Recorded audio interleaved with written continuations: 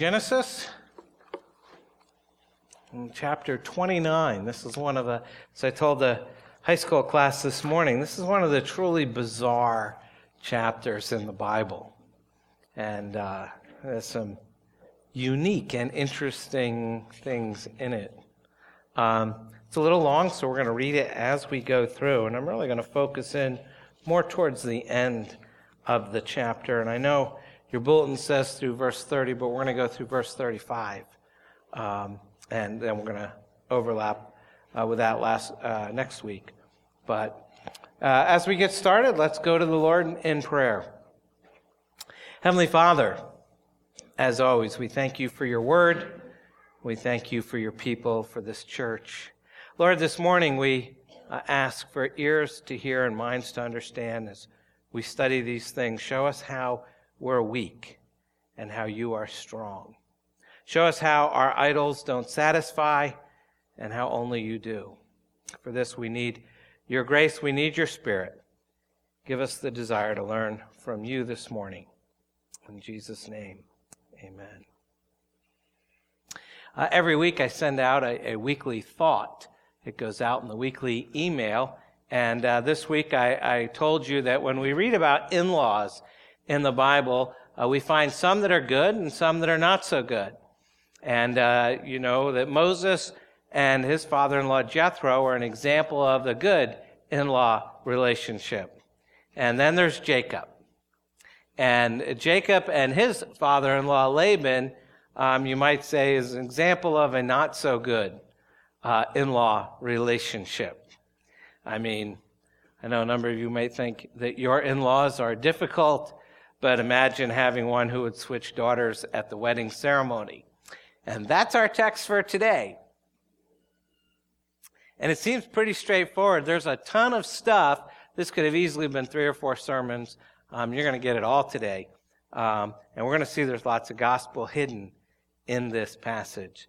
So I'm going to read Genesis 29 as we go through it. And one of the things that we're immediately struck with in this passage is the Bible. It can be the most unsentimental of books, particularly when it comes to the subject of marriage and family.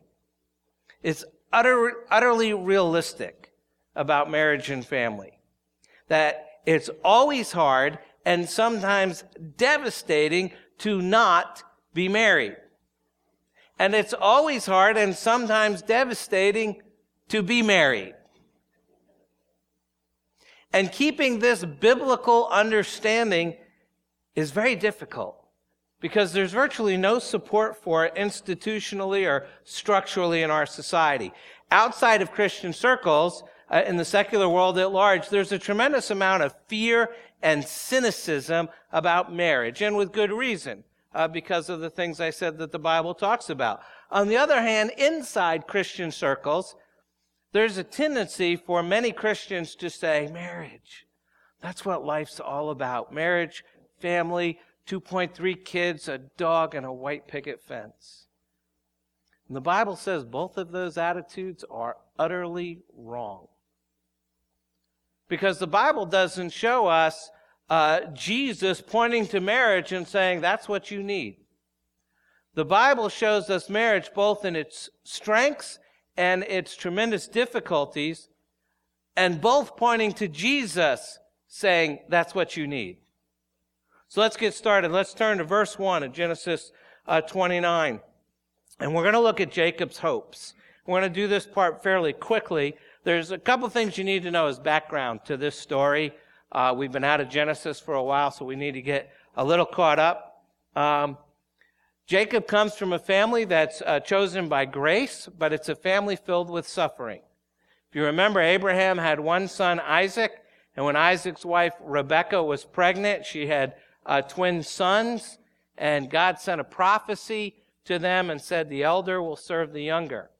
And Isaac essentially ignores what God says, and he puts his heart on Esau and clearly favors Esau, loves him more than Jacob. And as a result of this, devastation is just wreaked on both boys as they grow up. Their characters are ravaged by this. Esau grows up to be willful and proud and no self-control because Isaac makes him the favorite. And Jacob turns into a liar. Jacob turns into a deceiver. Jacob turns into a manipulator. And you know the story. And what happens when they come of age is that one day Jacob deceives his father. His father's old and blind, and Jacob dresses up as Esau, and he gets Isaac to give Jacob the blessing. And Jacob gets the birthright, and Jacob becomes, in a sense, the head of the clan. And when Esau figures out what Jacob has done and how he's been deceitful, like many brothers, he says, I'm going to kill you. And so Jacob has to run. And so he flees far away to the other side of the Fertile Crescent, essentially to where his uncle Laban takes him in. Now, if you're Jacob, your life's over. Jacob isn't sure if God screwed up, if he's the one who screwed up, if his father or his family screwed up, but he can't be thinking he's going to be able to fulfill his destiny now. He's got no faith. It's all ruined. He's got no money. He's got no place. He's not in his homeland. It's all over. That's the story. That's the background. Now, God has come and given him a promise, but as we'll see, he doesn't really believe it yet. That's still a few chapters down the road before he finally gets it. So he's in a strange place, foreign land. We come to Genesis 29. Then Jacob went on his journey and came to the land of the people of the east. As he looked, he saw a well in the field, and behold, 3 flocks of sheep lying beside it. For out of that well the flocks were watered. The stone on the well's mouth was large. When all the flocks were gathered there, the shepherds would roll the stone from the mouth of the well and water the sheep, and put the stone back in its place over the mouth of the well. Jacob said to them, My brothers, where do you come from? They said, We are from Haran. He said to them, Do you know Laban, the son of Nahor? They said, We know him. He said to them, Is it well with him? They said, It is well. And see, Rachel, his daughter, is coming with the sheep. He said, Behold, it is still high day. Is it not time for the livestock to be gathered together? Water the sheep and go pasture them. But they said, We cannot until all the flocks are gathered together and the stone is rolled from the mouth of the well. Then we water the sheep. While he was still speaking with them, Rachel came with her father's sheep, for she was a shepherdess. Now as soon as Jacob saw Rachel, the daughter of Laban, his mother's brother, and the sheep of Laban, his mother's brother, Jacob came near and rolled the stone from the well's mouth and watered the flock of Laban, his mother's brother. Then Jacob kissed Rachel and wept aloud. And Jacob told Rachel that he was her father's kinsman and he was Rebekah's son. And she ran and told her father.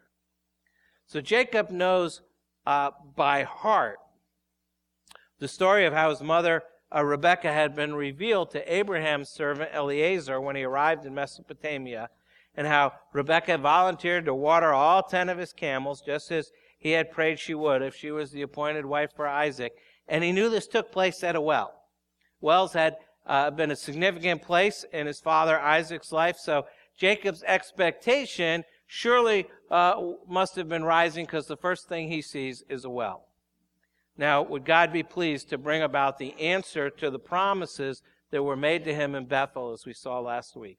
What is he to make of this situation? But let's jump down to verse 9. There's a lot here, and we just don't have time to deal with all of it. But let's jump down to see Rachel entering the story. The name Rachel means ewe lamb.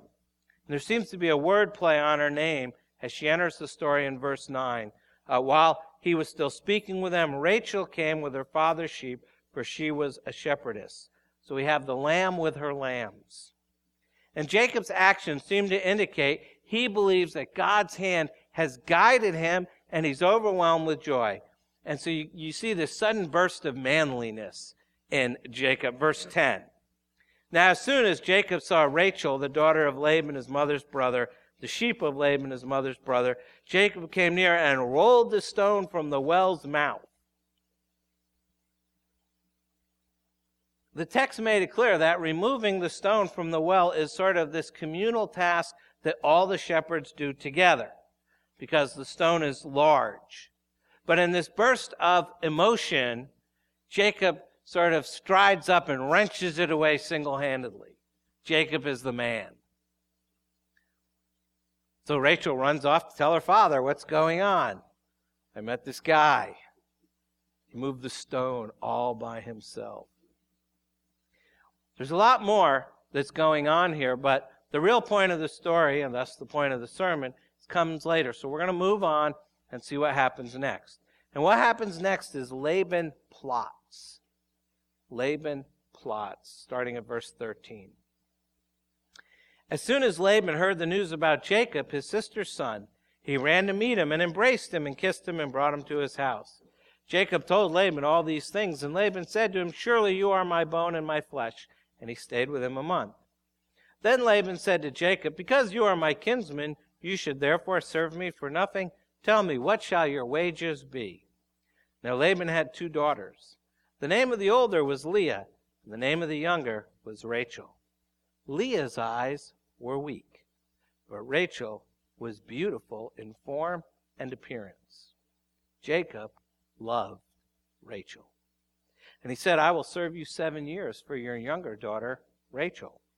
Laban said, "It is better that I give her to you than I should give her to any other man. Stay with me." So Jacob served 7 years for Rachel, and they seemed to him but a few days because of the love he had for her. Then Jacob said to Laban, "Give me my wife that I may go into her, for my time is completed." So Laban gathered together all the people of the place and made a feast. But in the evening he took his daughter Leah and brought her to Jacob, and he went into her. Laban gave his female servant Zilpah to his daughter Leah to be her servant. And in the morning, behold, it was Leah. It's one of the great lines of the Bible. And in the morning, behold, it was Leah.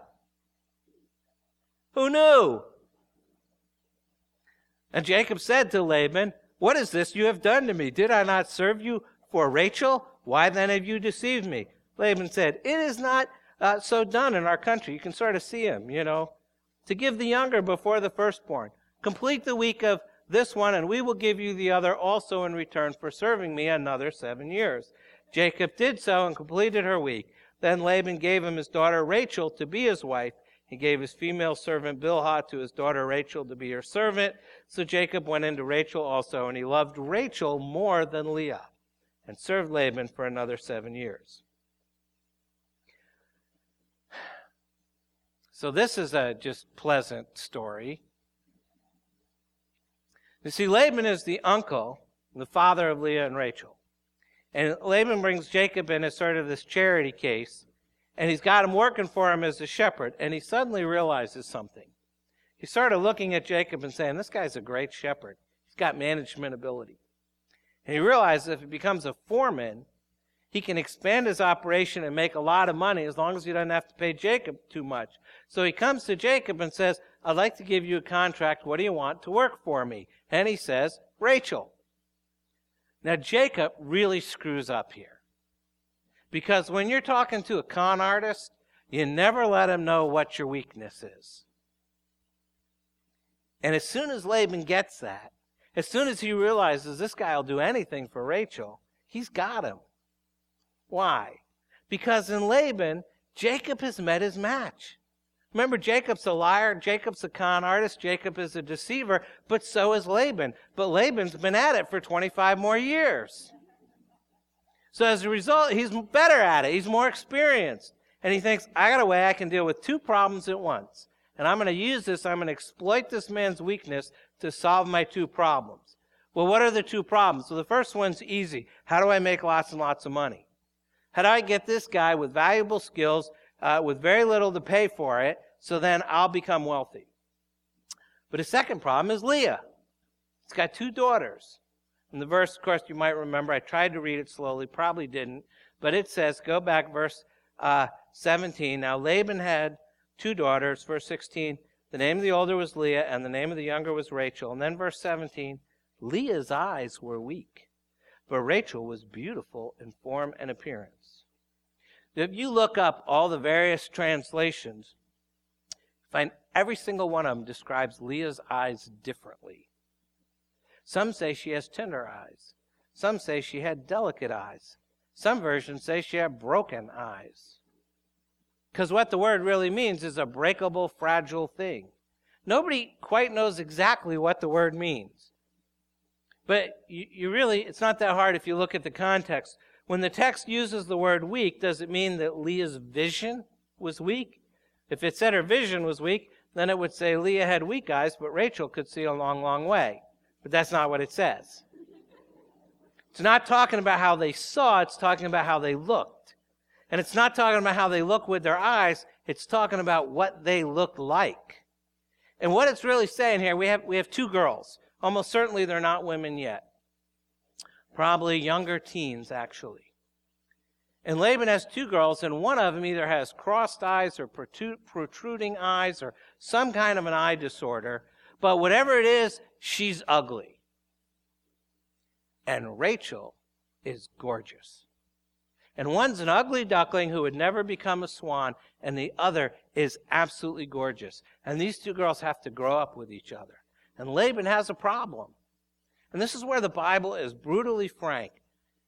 And you might think, thank goodness we're beyond all that, but are we really? I mean, Laban's thinking, I am never going to marry this poor girl off. I'm never going to marry this daughter off, and I have a way to get rich and get rid of this daughter who'd be hanging around my neck. That's the kind of man he was, so what does he do? Well, it gets pretty interesting at this point. Jacob says, I'll work for Rachel for 7 years. And Laban says, verse 19, it's kind of tricky. It's better that I give her to you than I should give her to any other man. Stay with me. He doesn't say yes. He said something that would lead Jacob to believe he said yes.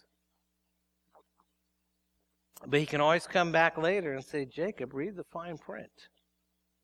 It's better that I give her to you than I should give her to any other man. But he doesn't just come out and say yes. So Jacob works for 7 years. Says, I've done my 7 years, send me my wife. Laban says, fine. And of course, at that time, wedding feast is a week long. And Jacob is happier than most.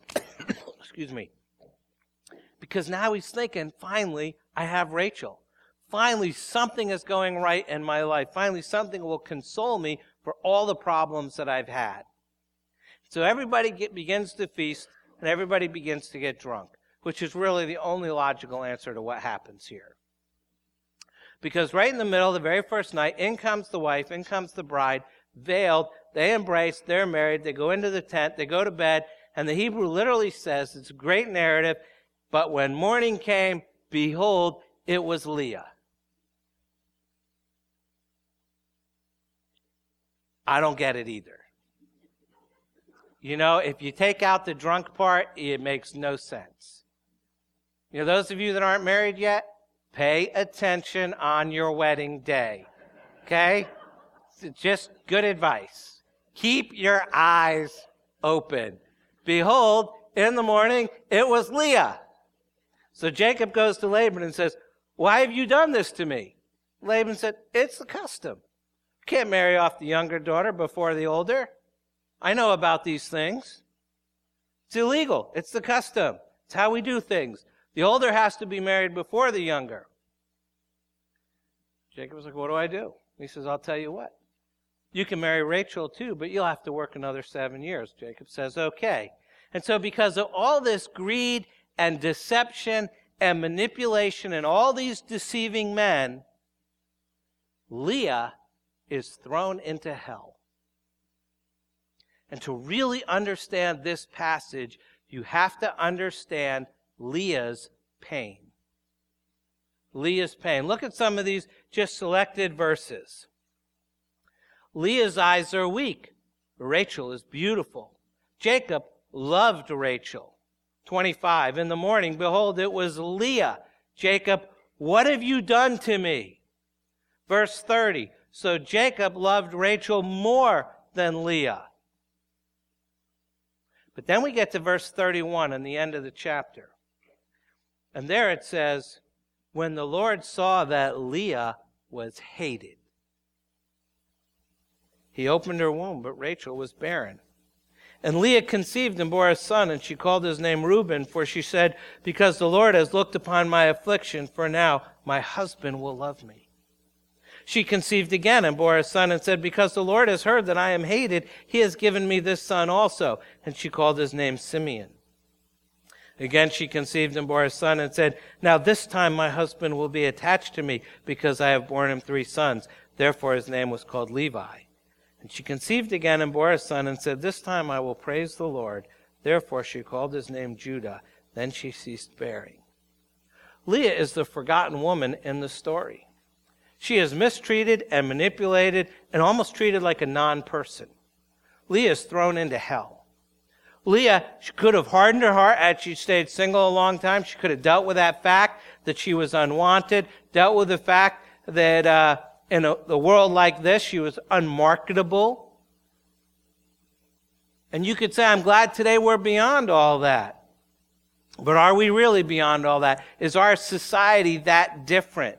And she might have been able to harden her heart, but because of these men, she's put in a situation, she's married to a man who not only doesn't love her, truth be told, lots of people live with that, but the person he does love is the other wife standing right there.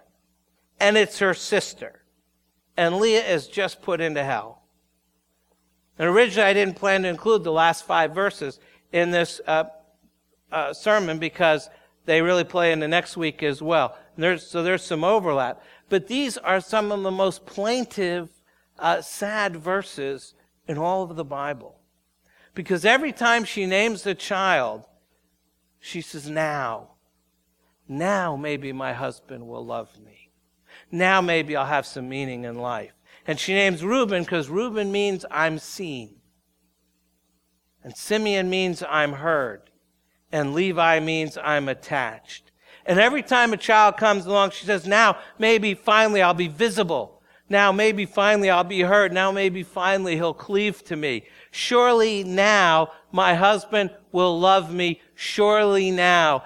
And it never happens.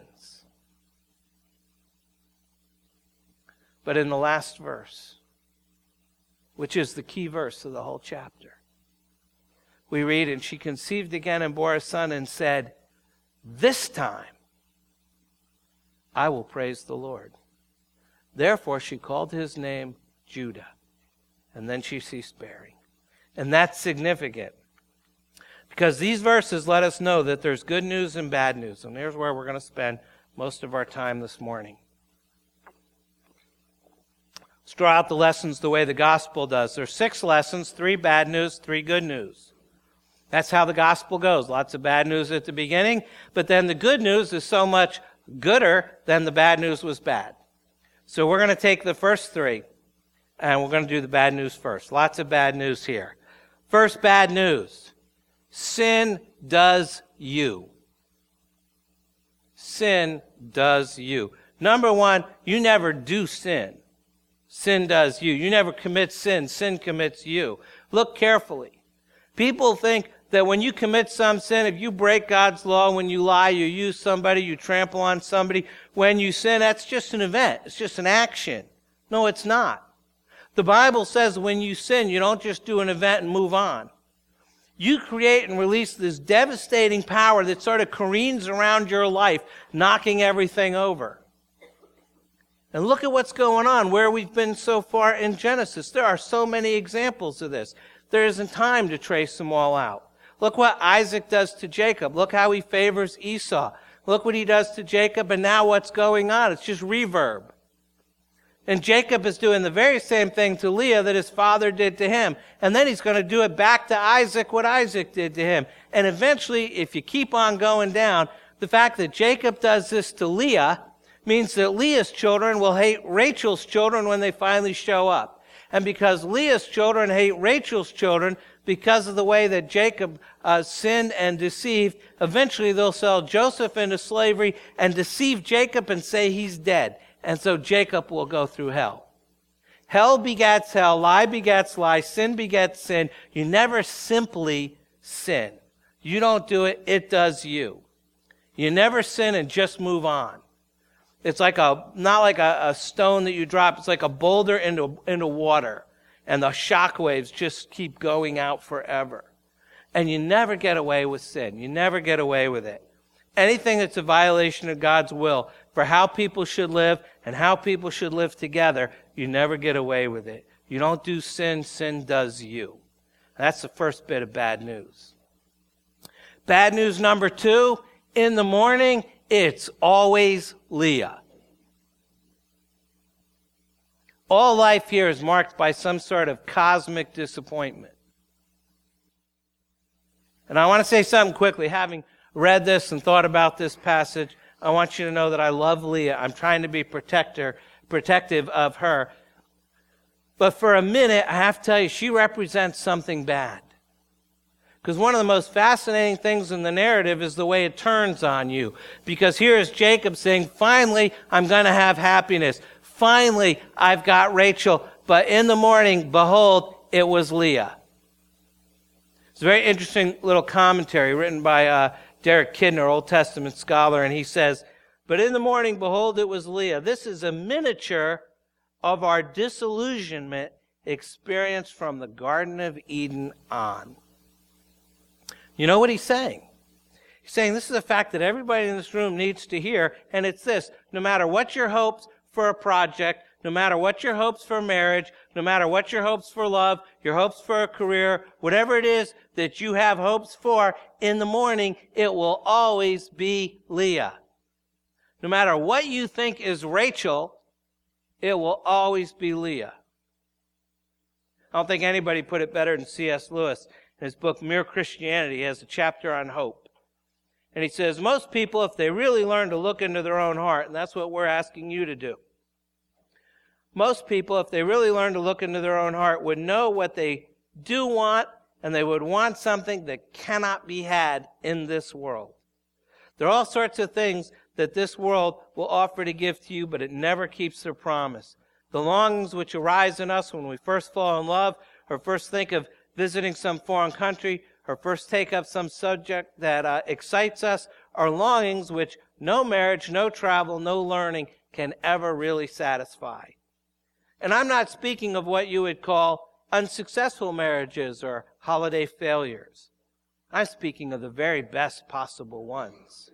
There's always something we have grasped at. There's always something in that first moment of longing that fades away in the reality. The spouse may be a good spouse, and the scenery may have been excellent, and it turned out to be a good job, but in the end it evaded us. In the morning, it's always Leah. Now, the reason you have to understand this, because it's painful to overhear people's lives. Notice what I said. I didn't say overhear their words. Overhear people's lives, because people don't say this stuff out loud. But you hear it in your life. I hear it. You hear it. I overhear it when I see people's choices. I overhear it when I see people's attitudes, when I see what they're doing. You overhear people who saying with their lives, especially in this county where we live, I'm going to have such a great career. I'm going to get myself a hunk. I'm going to get myself a babe. And I'm going to live in this place. And I'm going to live in this place. And I'm going to live in this place. And I'm going to have this amazing life. And in the morning, it's always Leah. It's a miniature of our disillusionment from the Garden of Eden on. And eventually it will come through. Eventually you'll see it. And there's only 4 possible ways of responding to that. There's only 4 ways to go, and you're going to have to choose one of them, and it will totally shape the rest of your life. 1, you'll either blame the things you have and say, I got to get better ones. Better woman, better man, better job, better place. Or 2nd, you'll blame yourself, and you'll just hate yourself. Or 3rd, you'll blame life. And you'll harden yourself so you'll never hope for anything at all.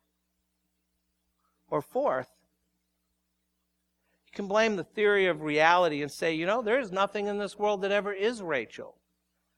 And if that's the case, then Rachel must be beyond this world. If there's nothing in this world that will ever truly, fully, completely, totally satisfy me, then I'm made for something beyond this world. There's only 4 possible responses. If you choose number 1, 1 makes you a fool. You either blame the things you have and say, I got to get better ones. Better man, better woman, better job, better place. And that'll make you a fool. And some of you are there this morning. Or 2, this one makes you a self-hater. You'll blame yourself and you'll hate yourself and you'll say, I can't do anything right. And you'll become this constant self-hater. Some of you are there this morning. 3 makes you a hardened cynic. You'll blame life, you'll harden yourself, you never hope for anything, and you become a cynic hardened against others. And some of you are there this morning.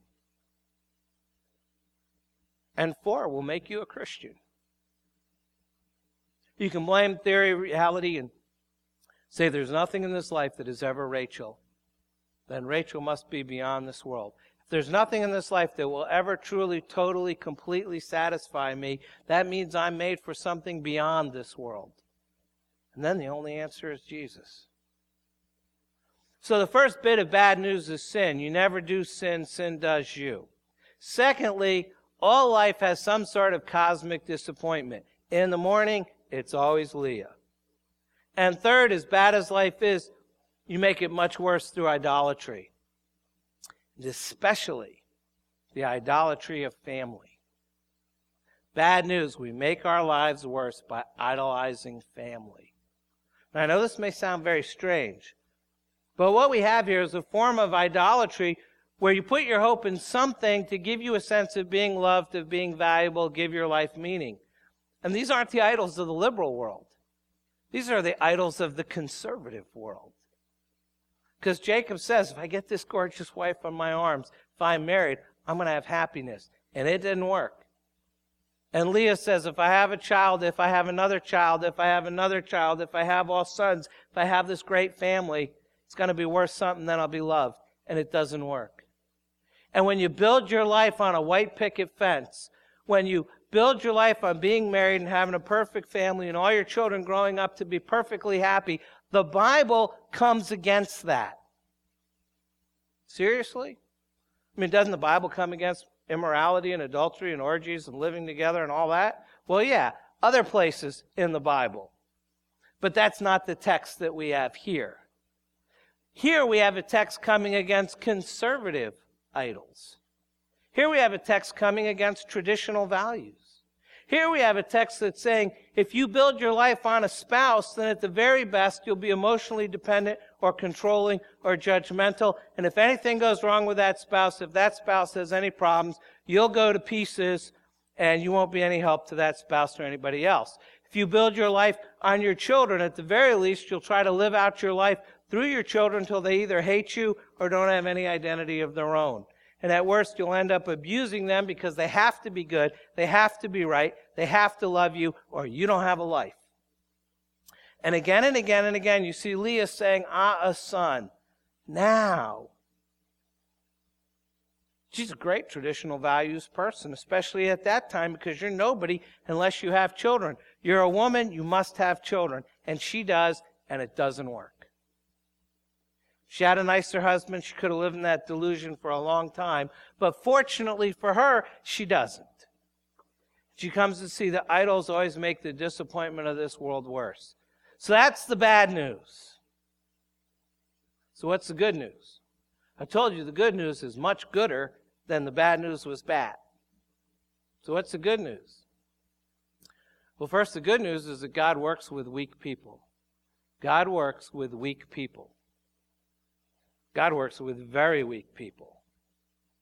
You know, and I'm sure somebody's thinking, this is what I hate in the Bible. You bring out something like this. We got Jacob. He's oppressing these women. Look how he's acting. Polygamy, bigamy. Women are being moved around, abused, and sold. This is what I hate. And we could spend a lot of time on that. In every place the Bible condemns bigamy and polygamy, every part of God's law. And the text is showing us the misery and hell that comes when women are treated like this. If you think this text condones that behavior, you're getting it all wrong. It's actually a rant against it. But that's not your real problem.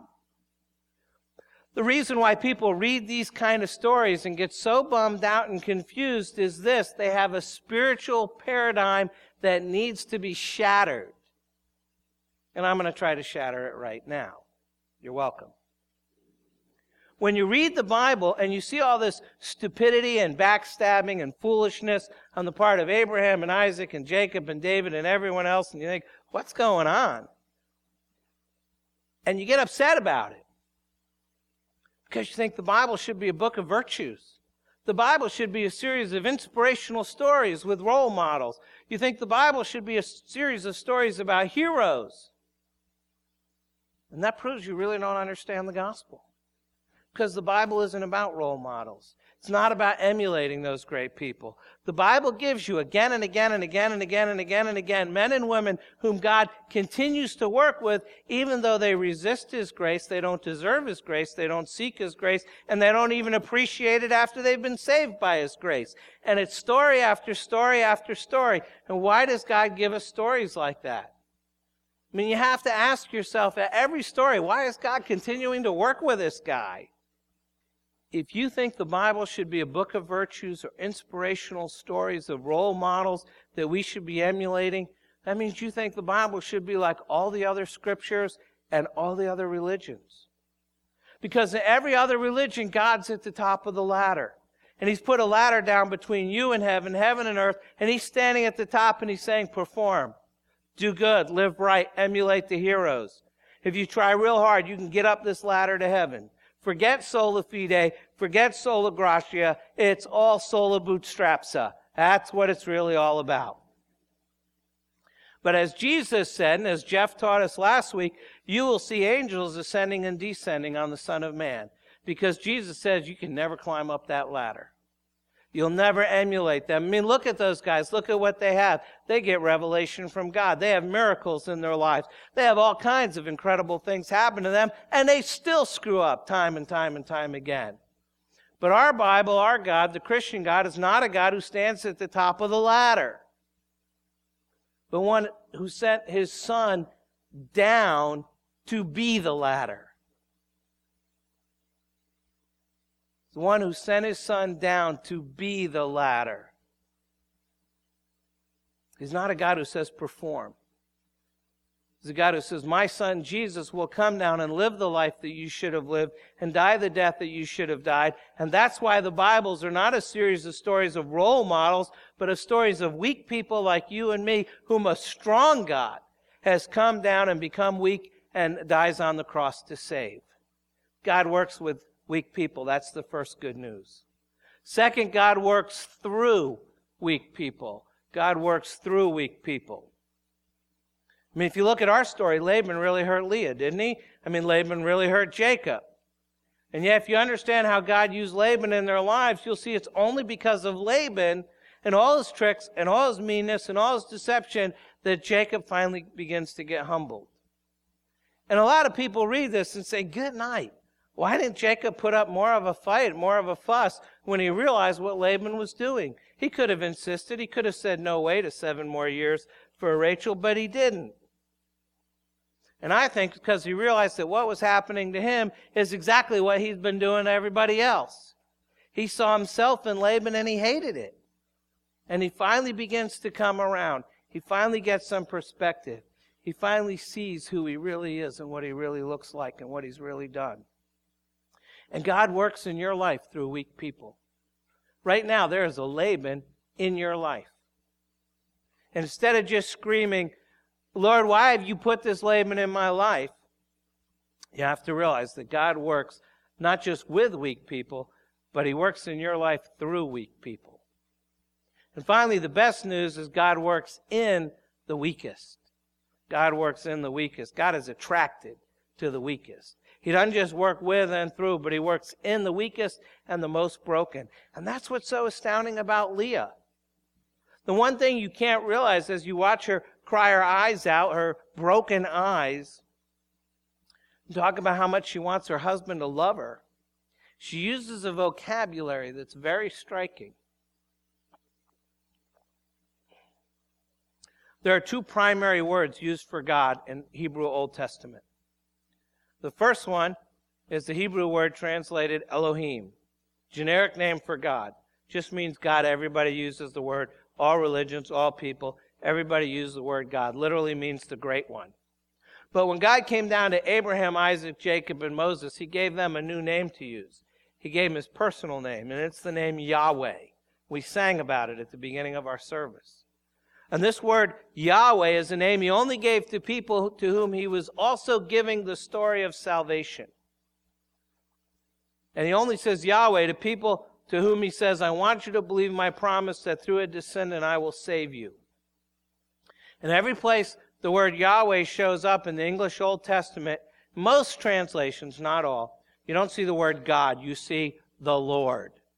all caps, sometimes small caps. And that's to tell you they're using the word Yahweh. And here's Leah floundering around like a mad woman, doing anything she can to deal with the hell that she's in, feeling like, how do I get out of this? I always knew I was homely. I always knew I was ugly. I always knew in the world's eyes I was nothing. And every day it's pushed into my face. How am I going to survive? She says, a child. And every time she has a child, she cries out and faces her husband. Now my husband will save me. Now my husband will love me. And she looks at her child, but every time she also says the Lord. And she begins to call on the name of Yahweh. Now, wait a minute. What happened? How did Leah hear about this? God doesn't give his name till Exodus 3 to Moses, and we ain't gotten there yet. But here it is. It showed up. It's just like we see the law prior to the Ten Commandments. It's already there. And Leah must have heard this promise of a seed, this promise of salvation. And she begins not to believe in a God who's standing at the top of the ladder to whom she has to submit, which is what everybody else believes. But she begins to grab hold of this idea of a Lord, Yahweh, a God who will save by grace. And what's so fascinating, look carefully and you'll see it if you go back. She turns to her husband again and again and again, right up to the very end. And at the very end, something radically changes. Every time she says, my husband will love me. Now my husband will love me. Now my husband will love me. Finally, she conceives again. She gives birth to a son, and she says, this time I will praise the Lord. No talk about her husband. Through this suffering, she stopped turning to her husband. She stopped looking to her children. She stopped looking at anything else and said, this time I'm going to praise the Lord. And at that moment, she got her life back. At that moment, Laban and Jacob and Rachel and all the people who used her and abused her as she stayed in that idolatry has fallen away. At that point, she gets her life back. And what's more than that? Who's the child? When she finally stopped looking to her husband for those things that only God can give, and she finally turns to God and says, this time I will praise the Lord, and the child is who? It's Judah. Who's Judah? God comes to Leah and says, essentially, you'll be the mother of Jesus. Because the line of promise doesn't go through Rachel. It goes through Leah. Because Judah was the seed. And more than that, Leah becomes the seed. Leah the ugly. Leah the rejected. Leah the outsider. But because she grabs hold of the Lord with faith, she gets her life back. And God comes down and makes her into the seed and puts her in the line of promise. And she goes ahead of her husband. And she understands the gospel better than her husband. And at the very end, God says, through your suffering, because you've come to understand the gospel, you're the seed. Your son Judah is the seed. You become one of the mothers in the line of Jesus. How can that be? Why would God do that? The answer is right here in verse 31. When the Lord saw that Leah was hated, he opened her womb. He came to her. And now we know. The Old Testament shows us what the New Testament tells us. God loves those who others don't love. God is attracted to the weak because of his grace, and he wants the ones that nobody else wants. But more than that, when he sees a wife who's not loved, he shows her there's a heavenly bridegroom. He shows her there's a heavenly husband. Jesus, the Bible tells us, is the bridegroom. He's not just the king and we're servants, and he's not just the shepherd and we're sheep. He's the bridegroom and we're the bride. And what happens is Jesus comes to earth and died and gave up his true beauty, the beauty of holiness, and lost his true beauty to live the life that we should have lived and die the death we should have died, so that when we believe in him, we become his bride. And I'll tell you what that means. Though you may think you look like Leah, to Jesus, you look like Rachel. That's the gospel. When we look at ourselves, we see Leah. But when Jesus looks at us, he sees that we're gorgeous. That's what God's doing here. We see a foretaste of the fact that God is the heavenly bridegroom, and he sees the wife who's unwanted, And that's why God chooses the foolish to shame the wise, and the weak to shame the strong, and the things that are despised and the things that are not, to bring to nothing the things that are, so that we might understand God's grace, so that we might get the gospel. A lot of you this morning got up, and you may not have used this words, but you thought you looked like Leah. But if you have your faith in Jesus, when He looks at you, He sees Rachel. Think about that, because God's the one that makes you matter. You need to pray. Take a moment to do that, and then I'll close. Oh Lord, our Lord, you showed much grace to Jacob, but you showed more grace to Leah. And we want you to show the same grace to us. We want to belong just as much as Leah did. And we want to be loved just as much as Leah did. And sometimes for all the bad reasons, we blame others and we blame our circumstances and we blame ourselves. And you still come to us and you still show grace to us who are undeserving. Lord, thank you that we're made for something beyond this world. Thank you that when we feel like Leah, to you we look like Rachel. Thank you in the name of our beloved bridegroom, Jesus, who lives and reigns with you in the Holy Spirit, one God, now and forever. Amen.